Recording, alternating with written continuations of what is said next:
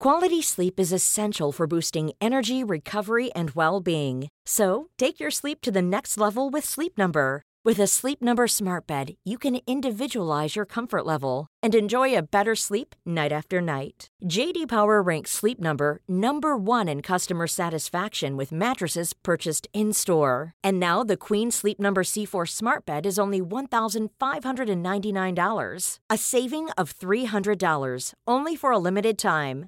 For J.D. Power 2023 award information, visit jdpower.com/awards. Only at Sleep Number stores or sleepnumber.com. Welcome, friends, to another r/MaliciousCompliance video. Today we've got a great story of compliance of making something way harder than it ever needed to be. But first, a story from Silly Riding Cat, 2 Karens versus a sleep-deprived worker. I actually did what they wanted. A quick key, OHF is old/handicaps folks, a former workplace. Blueberry, a former boss, a Karen. Pickle, boss's assistant, also a Karen. Pretzel, the other graveyard shift worker. I no longer work at the old/handicaps folks place, but I'm still contacted by Blueberry, Pickle, and other staff. A little more lore here. Blueberry used to be a good boss. She was really good for the first 6 years, then she was given an award and shoved her favorite stick up her rear end and never saw a need to pull it out. After that, her assistant Pickle came along. I'm pretty sure Pickle has multiple sticks up their rear, but I don't want to figure out why. Pickle is a backstabbing manipulator who wants to run things their way or be the puppeteer for whoever's on top.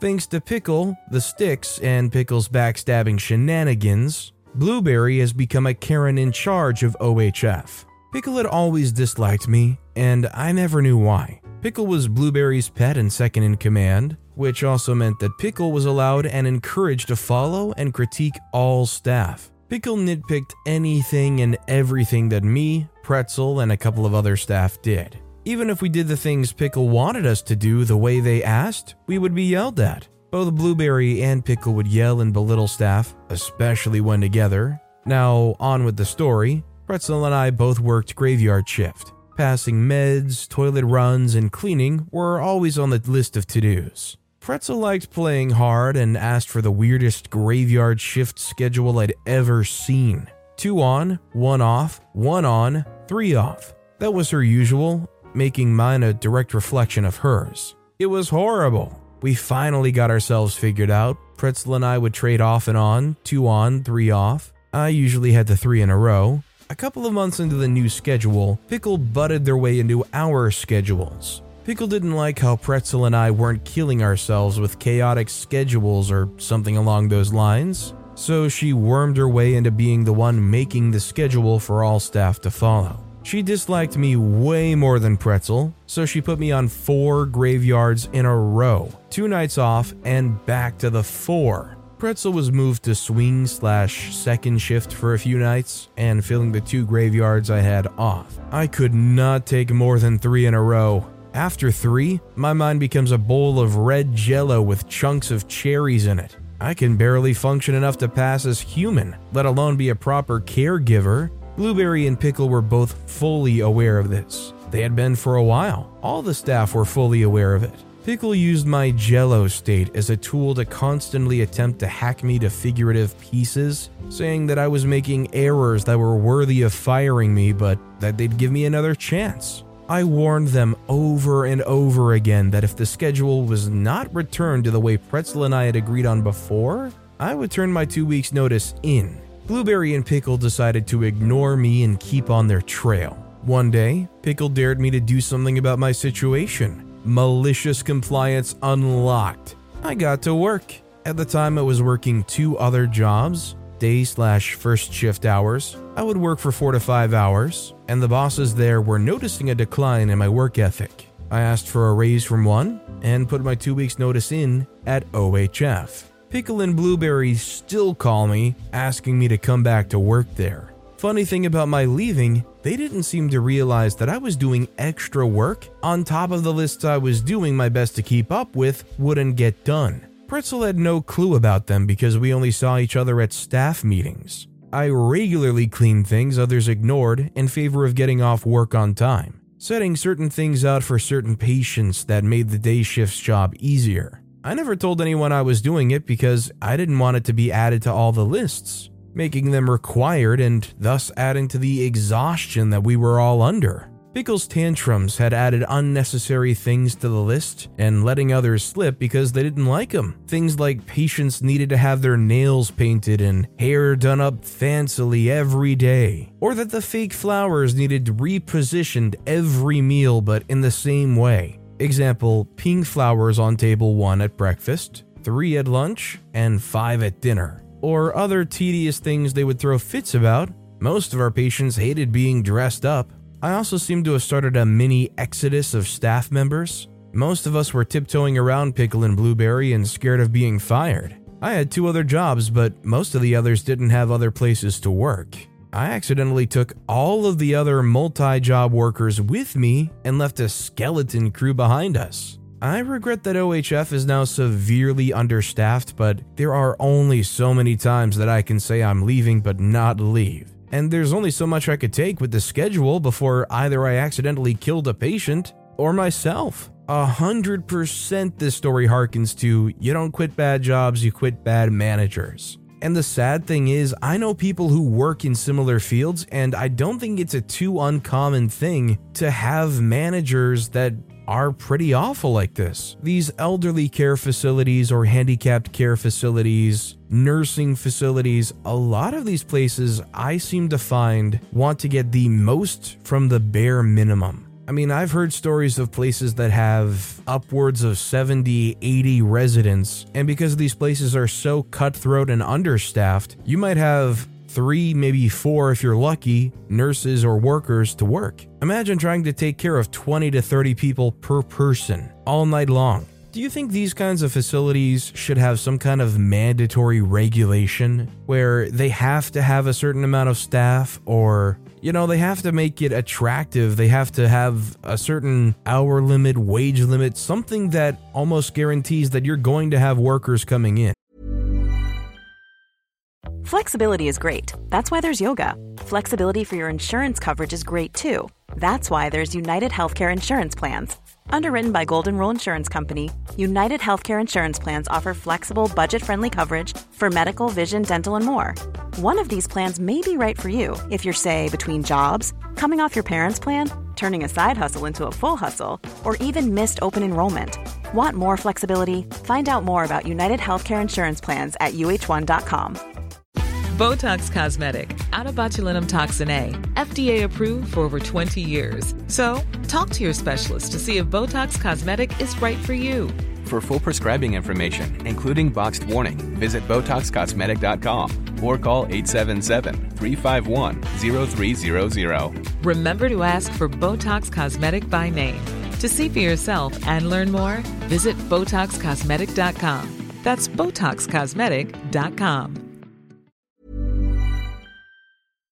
I'd like to know what you guys think in the comments down below. And by the way, if you're enjoying these stories, make sure to hit those like and subscribe buttons down below so you never miss any of my daily videos. Our next story is from Irish Cream the Nerd. If you don't like it, there are plenty of other teams that work remote. So this story is, as the majority of these are, the direct result of minglement, having no idea what or how their employees work. Background: at the time, I worked on an on-site desktop support team of about 13 people. These are your IT guys that typically wander around your workplace and go fix your computer in person. I had this job for about a year before the pandemic hits. The Rona hits, and of course, 95% of my job's workforce is either moved to entirely remote work or a hybrid schedule. Now, what does that mean for a primarily on-site second-tier IT support team? Well, for one, it means that a lot of our workload shifted to being remote work. Secondly, it means that if something did need on-hand support, we'd need to schedule that user to come into the office. And thirdly, it means that a lot of larger projects come to a grinding halt. Now, transitioning a workforce of thousands to remote work on a dime was, for all intents and purposes, a nightmare. We had to distribute thousands of laptops amidst multiple supply chain breakdowns and teach a pretty aged workforce how to use VPNs. Needless to say, we absolutely rocked it despite all the hurdles. We spent a year plus of the pandemic managing hybrid schedules. Basically, for that entire time period, each one of us was on site at least 2 full days a week, and then coming in for an hour or two at a time for appointments with users if they didn't fit into our normal days. This worked out for everyone. Almost none of our users were ever regularly on site. We always had 2 to 3 people in the office at any given time for emergencies, and we smashed through ticket queues. Our team was heaped with praise on all sides. But this wouldn't be a malicious compliance story if that was the case, now would it? Malicious compliance? So after having rocked support IT during a pandemic and receiving praise from every department, Manglement remembers a project that we've been putting off: Lifecycle Replacement, LCR. Lifecycle replacement is the fancy IT term for replacing computers when they get too old. We were supposed to start a massive LCR right before the pandemic, but due to some rather ridiculous moves on the part of Manglement, they dissolved the lifecycle team into desktop IT. It got delayed. Now they're in full panic mode and demanding massive quotas of LCRs to be completed each week. Despite 2 mitigating factors: 1, we're not receiving enough computers in the first place to meet those quotas. 2, it's hard to force masses of employees who've had a taste of work-life balance to come into the office to replace a whole computer with their whole working lives on them. So quotas are not being met, and Manglement is beginning to sweat because their bosses are wondering why this thing that was supposed to be finished a year ago is barely even starting. Manglement decides that clearly desktop is to blame, and thus sends out an edict that we're all to be on site 8 hours a day, 5 days a week, or else. Now, unfortunately, our whole team had gotten used to not having to pay for parking downtown every day, and we had realized that if the whole rest of the workforce is still working remotely, that us being in an empty building every day was completely pointless. We voiced our concern to our supervisor, who, being the dutiful mouthpiece of our mangler, immediately set up a meeting with the whole team and themselves. The meeting went a little like this. Coworker says, "So, we're a little confused about this edict you sent out, that we have to be on site a full day every day. You guys have been praising our hard work throughout the pandemic, and I think we've shown that we can responsibly manage hybrid schedules." Mangler says, "With people moving back into offices, we've determined there's greater need to have your team on site.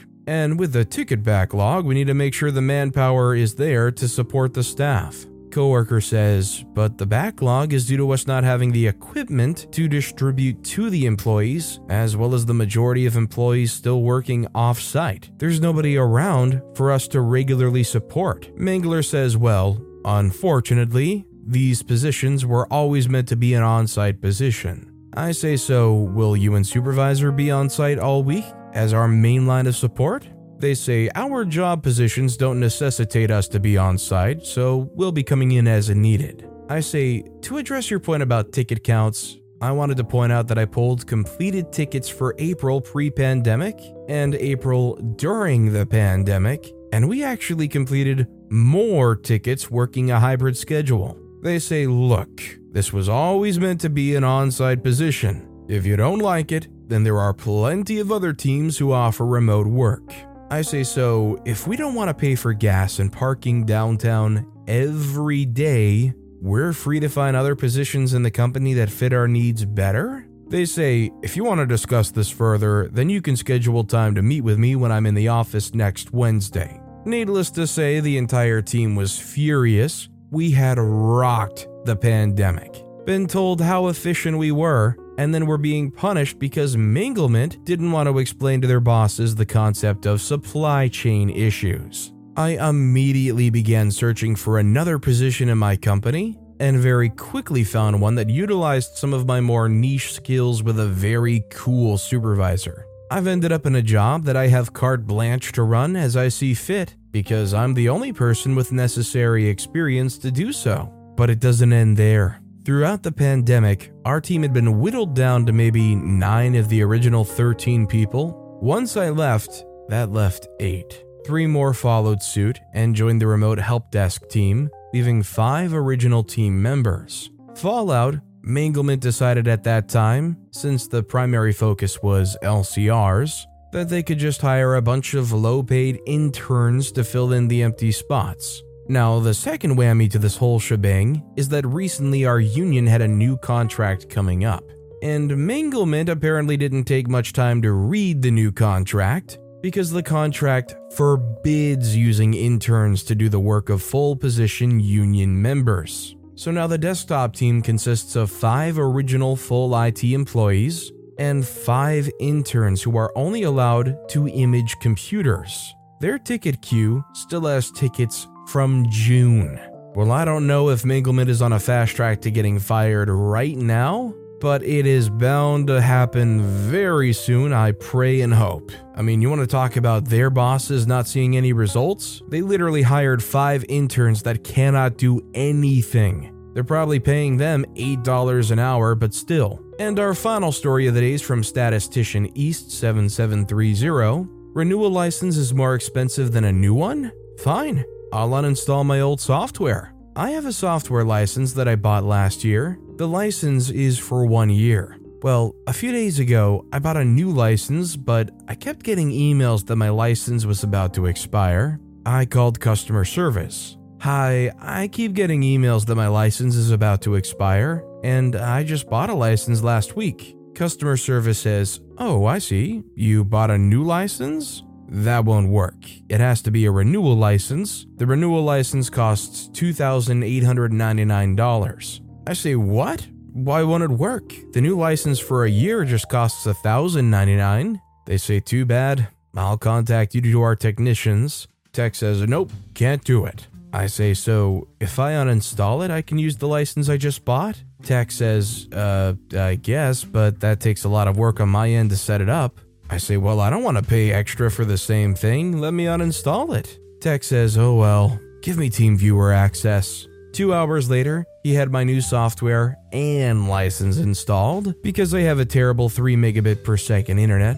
All they had to do on their end is just plug in the activation code on my old software to renew it, but no, renewals need a renewal license which costs more than twice as much. Nope, I'm not paying extra. I mean, I think it goes without saying, even if you had like 1,000 different programs you had to uninstall and reinstall, it would be worth it to sit there and painstakingly go through one by one, getting rid of all of them and reinstalling, rather than paying another $1,800. Now you want to talk about a premium ripoff, but with that being said, that's all the time we have for today. Now, if you want to hear another absolutely awesome malicious compliance story, click on that left video, or if you missed my latest video, check out the one on the right. That said, I'll see you all next time with some more stories.